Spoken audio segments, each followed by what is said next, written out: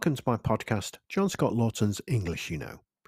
In this episode, I interview Priscilla Morris from loudandclearuk.com about protecting your voice, looking after your voice so that you can use it on a regular and frequent basis without fear of harming it in some way. What damage do we actually do to our voice if we strain it, if we try to speak when we're tired, for example? Is there anything we can do to prevent damage to our vocal cords? And if we do cause damage or have a sore throat, how do we manage the situation?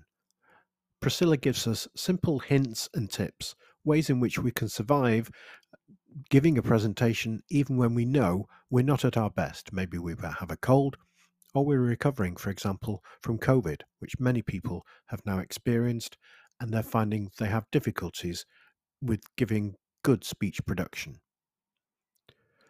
Why is it important to protect our voice? And what difference does it make to the speaker or listener if our voice isn't clear? Hopefully you'll find some useful information in this podcast, and there is plenty more on Priscilla's website, which I've put links to in the podcast description. There are lots of free materials there which you can use to help you read about the topic and to understand more fully why the voice is such a vital part of our personality. Thank you very much for listening.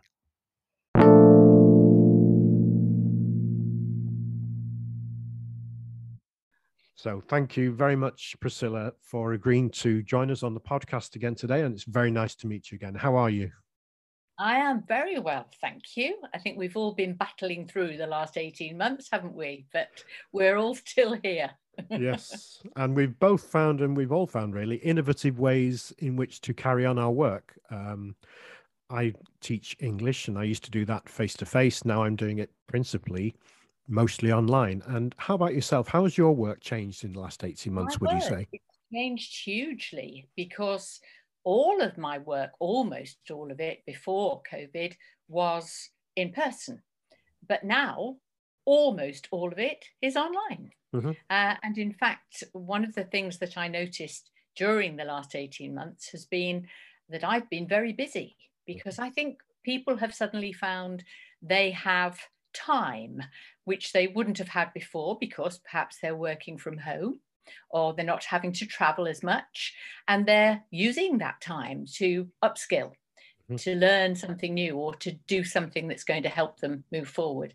So for me, it's been a very busy time. I have even done some workshops online, which was very interesting. Yes, the one-to-one approach works brilliantly, particularly with, I use Zoom a lot, but it works obviously well within Teams and within Skype. But one-to-many does require particular development of a particular set of skills to do it well, doesn't it?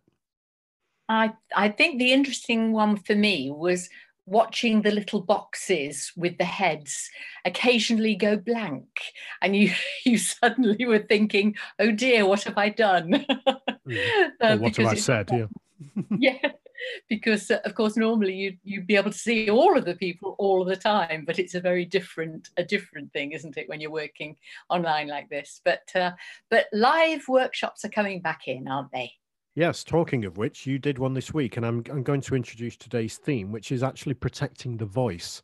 I've got a cold, I think, at the moment. I'm not sure it's COVID or not. I have no idea whether it's post-COVID or not. But as a language teacher, it's very important that I have a good voice. But this week, I have to admit that I'm struggling. You work a lot with people who use their voices extensively. And could you explain to me who you're with this week and why you were with them? Yes, my workshop this week was actually for Swim England, which is a professional body for swimming teachers and coaches. And I was booked by Sheffield City Council to do a half-day workshop on voice protection and projection for about 20 of their swimming coaches. It's something I've been doing actually since the late 1990s. I'm the only person in the country that delivers it. It's a specialized course, which I devised after they had contacted me looking for someone to help them, because you can imagine what a very bad place it is for the voice if you're poolside. So someone trying to teach there in an environment which is very noisy, echoey, full of chemicals, hot, the humidity, all of those things are dreadful for the voice. But of course, that's how they earn their living, so they have to do it. So it's very important that they understand the correct way to power their voices, and that they learn the technique and practice it so that they can switch it on when they're working. It's not easy because, as you will know, John, we get into habits, don't we? Our habit of the way that we happen to speak is something that's very difficult to shift, really hard. Yeah. But it can make a huge difference. And I know over the years, I've sometimes met people again who've been on the course, and they have said it was life-changing for them.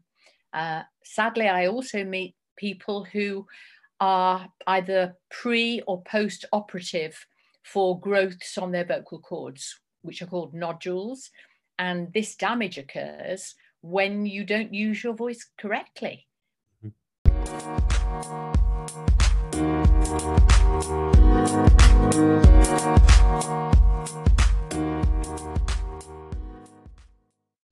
Is that the main kind of damage that you're likely to see, that there's a very physiological impact of having strained the voice for so long? That is the end of the road example, I would say. Before that, there is a whole process that people go through where the voice just doesn't feel right. It perhaps gets a little bit croaky. For a woman, they might find that the top notes of the voice don't function anymore. The problem with damage to the voice is that it takes place over a long period of time. So you can get away with it for years. But eventually, if you're using it wrongly day after day, you will notice a difference. And sometimes it can be almost impossible to get back what has been lost. Quite often you have to cope with protecting what's left. I'm actually working with an individual client at the moment as well, who's in his 70s, and his voice has deteriorated to such an extent that I think it's damage limitation now. But he's definitely lost most of the power of his voice, and it's through using it incorrectly for most of his life. We've mentioned coaches working in noisy environments like swimming pools, and I mentioned being a teacher. What other kind of occupations or professions are particularly prone to damage to the voice? It's anything where the voice is your means of communication almost full time. So, people who work in call centers will have problems with this. Any job, I think, where you're constantly on the phone. So this sort of thing, where the voice is your main means of earning a living. Coming to this kind of advice, much of the advice we'll give not only for occupations, and we've spoken about coaching and teaching, but will be useful for people giving presentations as well, won't it? Because although that's in a different physical environment, it still demands the voice be used properly and well. Yes, so there's very good advice coming, which will help many people. Absolutely. Okay. So is there anything that can be done to prevent damaging our vocal cords? So not looking at cure, but prevention. Yes, quite a lot. I think the most important of all is looking at where the source of the power comes from, because a lot of damage is caused from people trying to power their voice from their throat. So tightening up the throat muscles, and trying to speak on what I would call tidal breathing. So if the listeners want to think about how they're feeling at the moment, just sitting there and listening to this podcast, and have a little awareness on what is happening with the breathing, I think what they will notice is that it's upper chest. So there's something going on in the upper part of the chest where you get that sense of movement out and movement in. So this is what we call tidal breathing, and it's what we do when we're at rest, when we don't need anything hugely physical to power, because we're not doing anything loud, if you like, in the way of speaking. And what most people don't realize is that there is a different way to power the voice, and that is something that happens much lower in the body. Technically, it involves using the muscles that move the ribs, the diaphragm, and the abdominal muscles. And when I'm trying to teach it, I tend to say to people, don't worry too much about all the physical things, but think about expanding the bellows that exist in the middle of your body. Because actually, technically, what's happening is that the lower ribs are moving away from each other, sort of sideways slightly. Well, ribs are actually expanding all the way around a little. And that, as soon as that action starts, the diaphragm, which had been in a high domed position, is pulled down and flat, which allows the lungs to drop too. So suddenly you get this sensation of not just filling up the top of the lungs, but the lungs being filled up right down to the stomach, which is a little strange, but that's sort of the feeling we get. So the idea of expanding the bellows sideways, or sometimes an image of blowing up a balloon in the center of your body with the air going in at the stomach, that can help people a little as well. But what we feel is a slight expansion at the side and the stomach releasing forwards. We don't put it there, it's just actually pushed there by the diaphragm. So if people want to experiment with this, just that sense of expanding the midsection of the body is the best way to feel how the body reacts to the need for extra air. The other thing, of course, is to give yourself a physical challenge. So if you're running for a bus or you're on a treadmill, running on a treadmill, you will feel that deep breathing because the body will do it in that situation. Unfortunately, when we speak, the need is not the same. And so we have to do it consciously.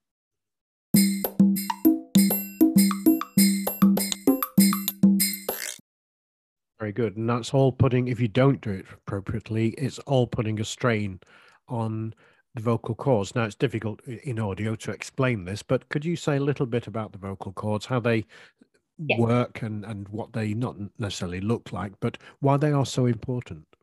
Yes. Let me just lead into the vocal cords, if you like.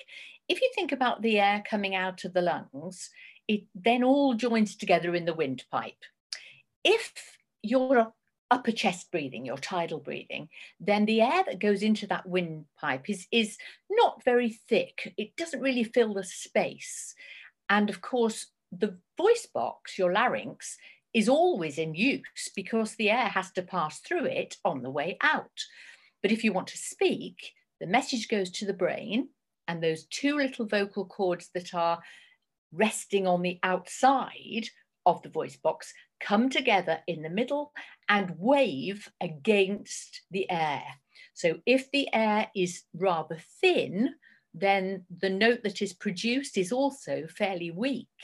If there is a nice strong column of air, which is produced by that deep breathing, then when they come together in the middle of the airstream, the note that they can create by the vibration is much stronger, and it's potentially going to be more easy to hear.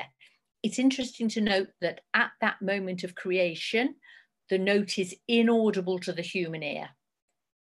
So this is something that surprises everybody. Yes. Because when you put your hand around your throat at the top and just say something like, "Hello, everybody," which the listeners can try. Now, you put your hand just around the throat at the top and go, "Hello, everybody."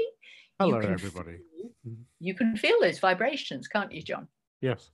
You can feel them.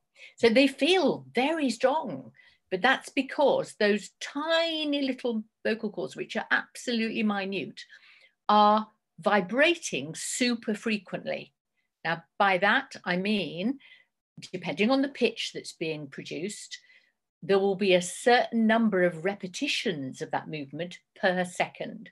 So in a voice like mine that you're hearing at the moment, it's probably going to be somewhere between 200 and 250 times a second.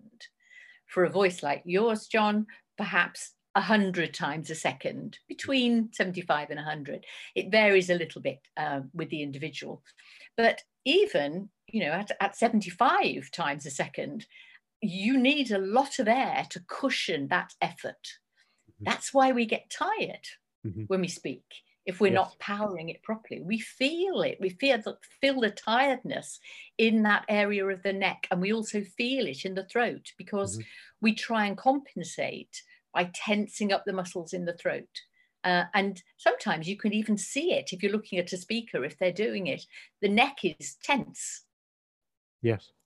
And is this why people get problems with the muscles around the neck and even into their shoulders, literally by being over tense?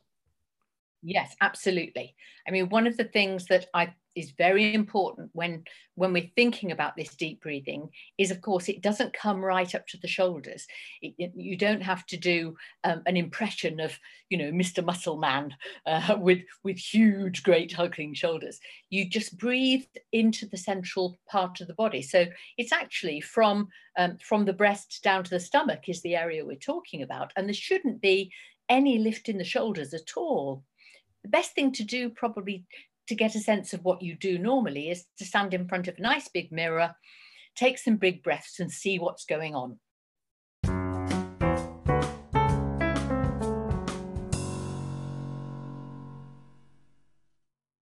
What could you do as a kind of, if you do cause damage and get a sore throat, how can you manage that situation? Let's say somebody, a bit like myself, if I was to give a lecture tomorrow, I'd be really struggling because I've been speaking each day now. I've had a 6-day week. This is, the end of that week. And let's say I had an hour's lecture to give tomorrow. How could I get through that day when I feel like I've just got no voice left? Well, your friend is rest.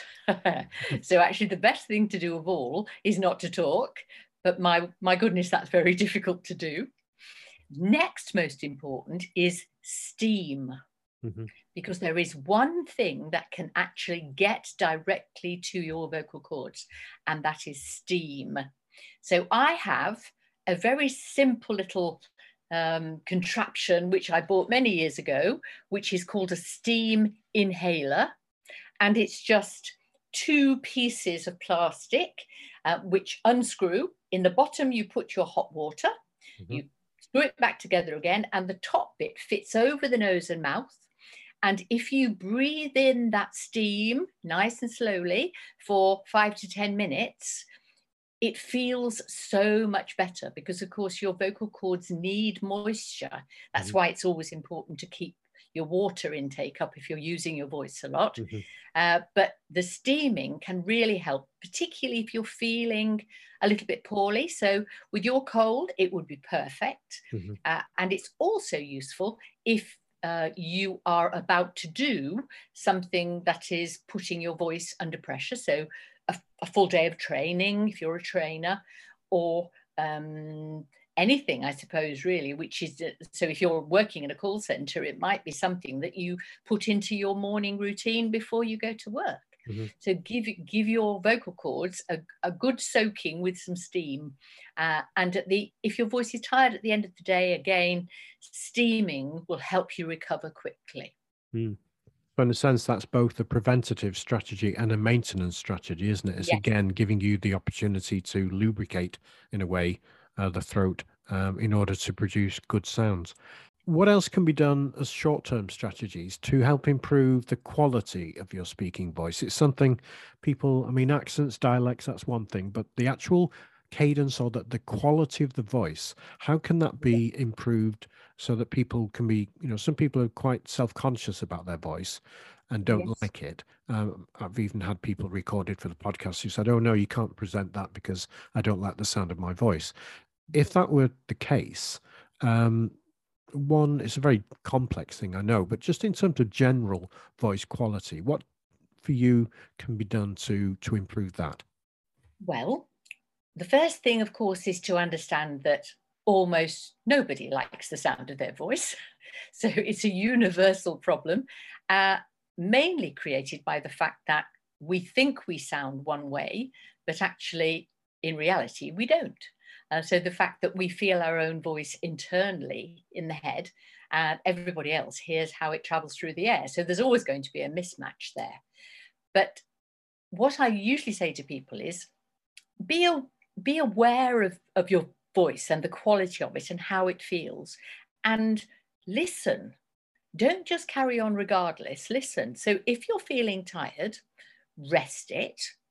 If you have to use your voice, don't force it. So try and use natural sound. If you've got a sore throat, then gargle, and particularly gargle with natural oil like tea tree. Well, in fact, tea tree is the only one I recommend. It's a natural anesthetic and antiseptic. It will help what is wrong get better, and it will not hurt you. That is important. One of the things that I dislike most are the standard throat sweets you can buy in any chemist when you have a sore throat, because all you're doing is putting chemicals into your body, which they don't need. Your body doesn't need it. It's just as good to suck a few sweet fruit pastels, because they'll give you saliva, and saliva is a natural lubricant. And drink honey and lemon in nice warm water. Again, it's very soothing. It's not going to cure you, but it'll feel pleasant. And it's much better than something that is full of chemicals, which isn't going to do you any good at all. And another thing that you can do is a very simple warm up to get your muscles going, remembering that your voice is a muscular system. You're using lots of muscles to produce it. So you can start off by just sitting there and doing a few deep breaths, and then a little humming just to bring the voice to the front. And then you can do what I call the voice siren, which is a little playing around with the notes in your voice. So thinking about a low note and then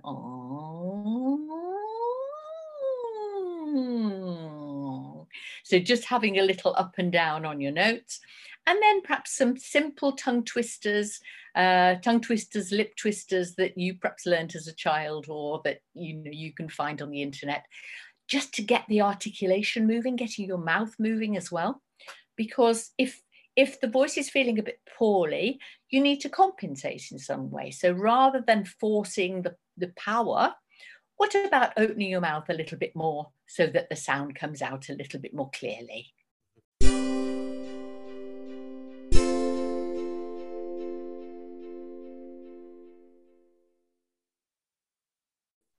And that aligns, that sort of chimes, pardon the pun, very well with the kind of advice I give as a language teacher, particularly for English.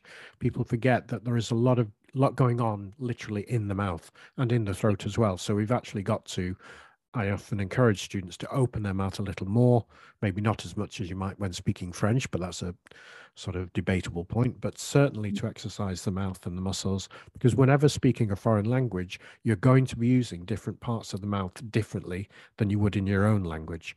And that's quite a technical thing, but it's really important. There are actors, aren't there, who don't speak on certain days of the week. I know Larry Hagman, who used to be in Dallas, he never spoke on a Sunday, did he? I love that. It's a wonderful little bit of information, isn't it? Everybody has to find their own way, don't they, and find what works for them. But I think the key is be aware. Don't ignore it. It's funny, isn't it, that most of the time, if we get a pain in one of our limbs or something like that, we're hot-footing it off to the doctor if we can, and going, what's wrong with my leg, my arm, whatever. But when the voice feels poorly, we sort of carry on regardless. It's almost as if we're saying, oh, well, the voice will always be there, it'll always work, but it won't. No. Not if we don't treat it right. Which leads us in really to this point of, why is it so important to protect our voice, would you say? Well, because we want our voice represents us, doesn't it? It is who we are to the world. And I'm sure we all want that to be as positive an experience for others as possible. We want to sound nice. We want people to like what we're saying to them.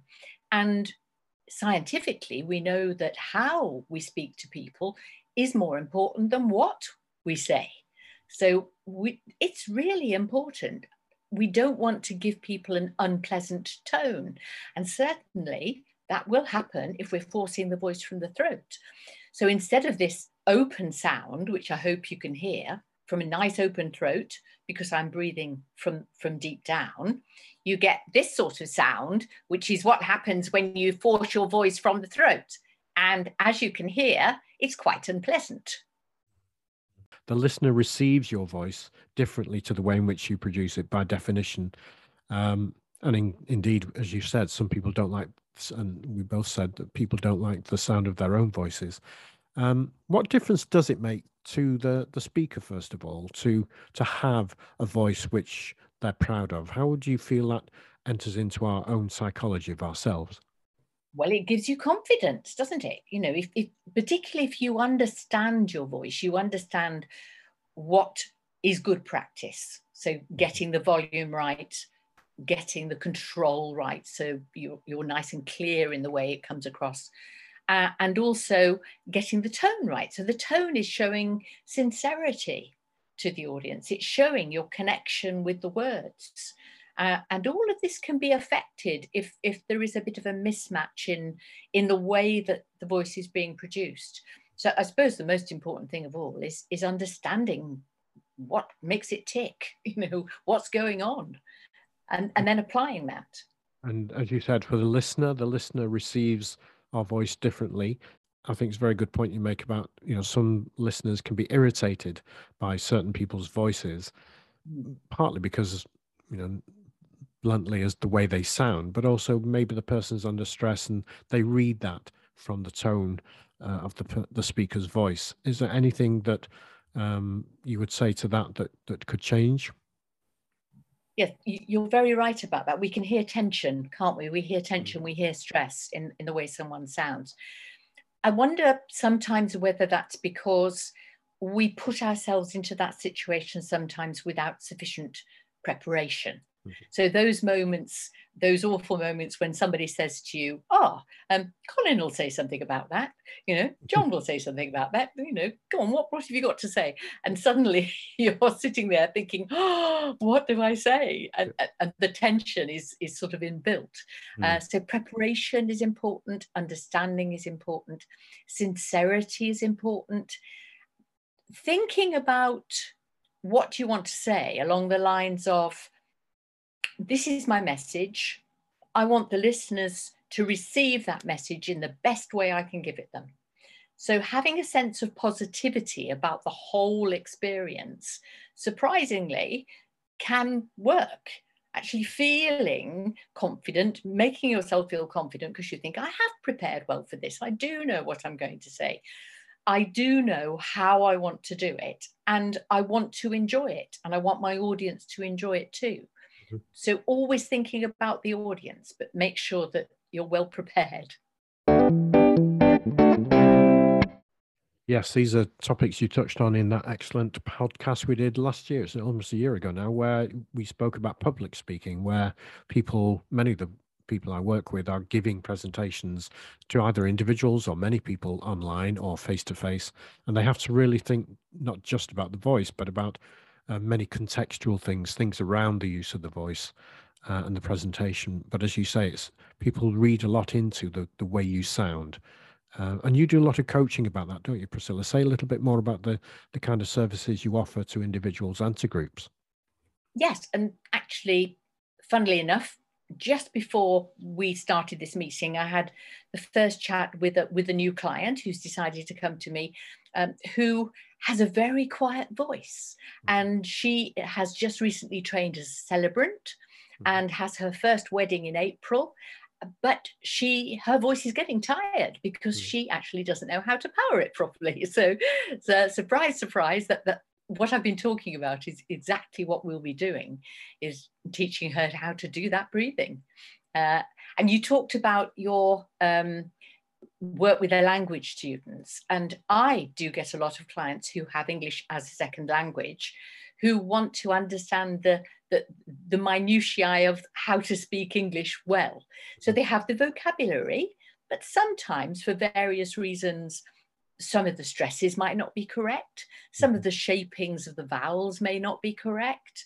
Might be having some problems with omitting linking words, or not completing all of their words. And these are habits, they're just habits, sometimes which happen because when you were learning your English, the person teaching you also had those habits.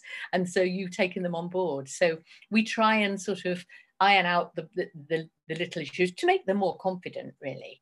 And I suppose another area which comes up frequently is someone who feels that their voice doesn't give enough emotion, enough connection with the words. It's rather flat, it's a bit boring. And again, most of the time, this is just because the person has got into the habit of doing it that way. And now they've got to a situation where they need to enthuse an audience, to inspire an audience, so just to engage them because they've got something important to say. And so understanding all of the things that we have to play with in the voice, like our pitch range and our tone color and pauses and pace changes and inflections, it's fascinating. And I love working with it.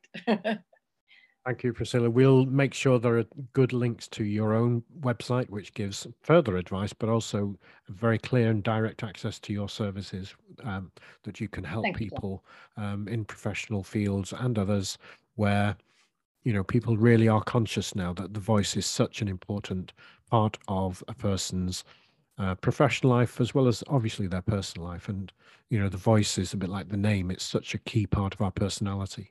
But driven and contextualized by so many things like being tired. You know, I'm tired myself now, not very well. That comes through in the voice. And, you know, being aware of that, as you said at the very beginning, being self-aware is the beginning of this journey, and not being too hard on ourselves, but also knowing what survival strategies we can employ in order to make best use of our voice, even when it's compromised, even when we're struggling.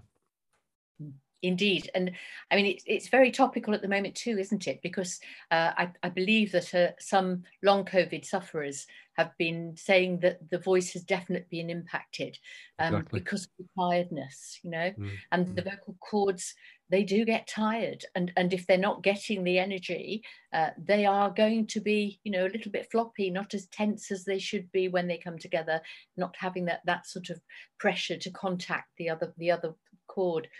It's really an issue that's something quite new that's come up in the last year.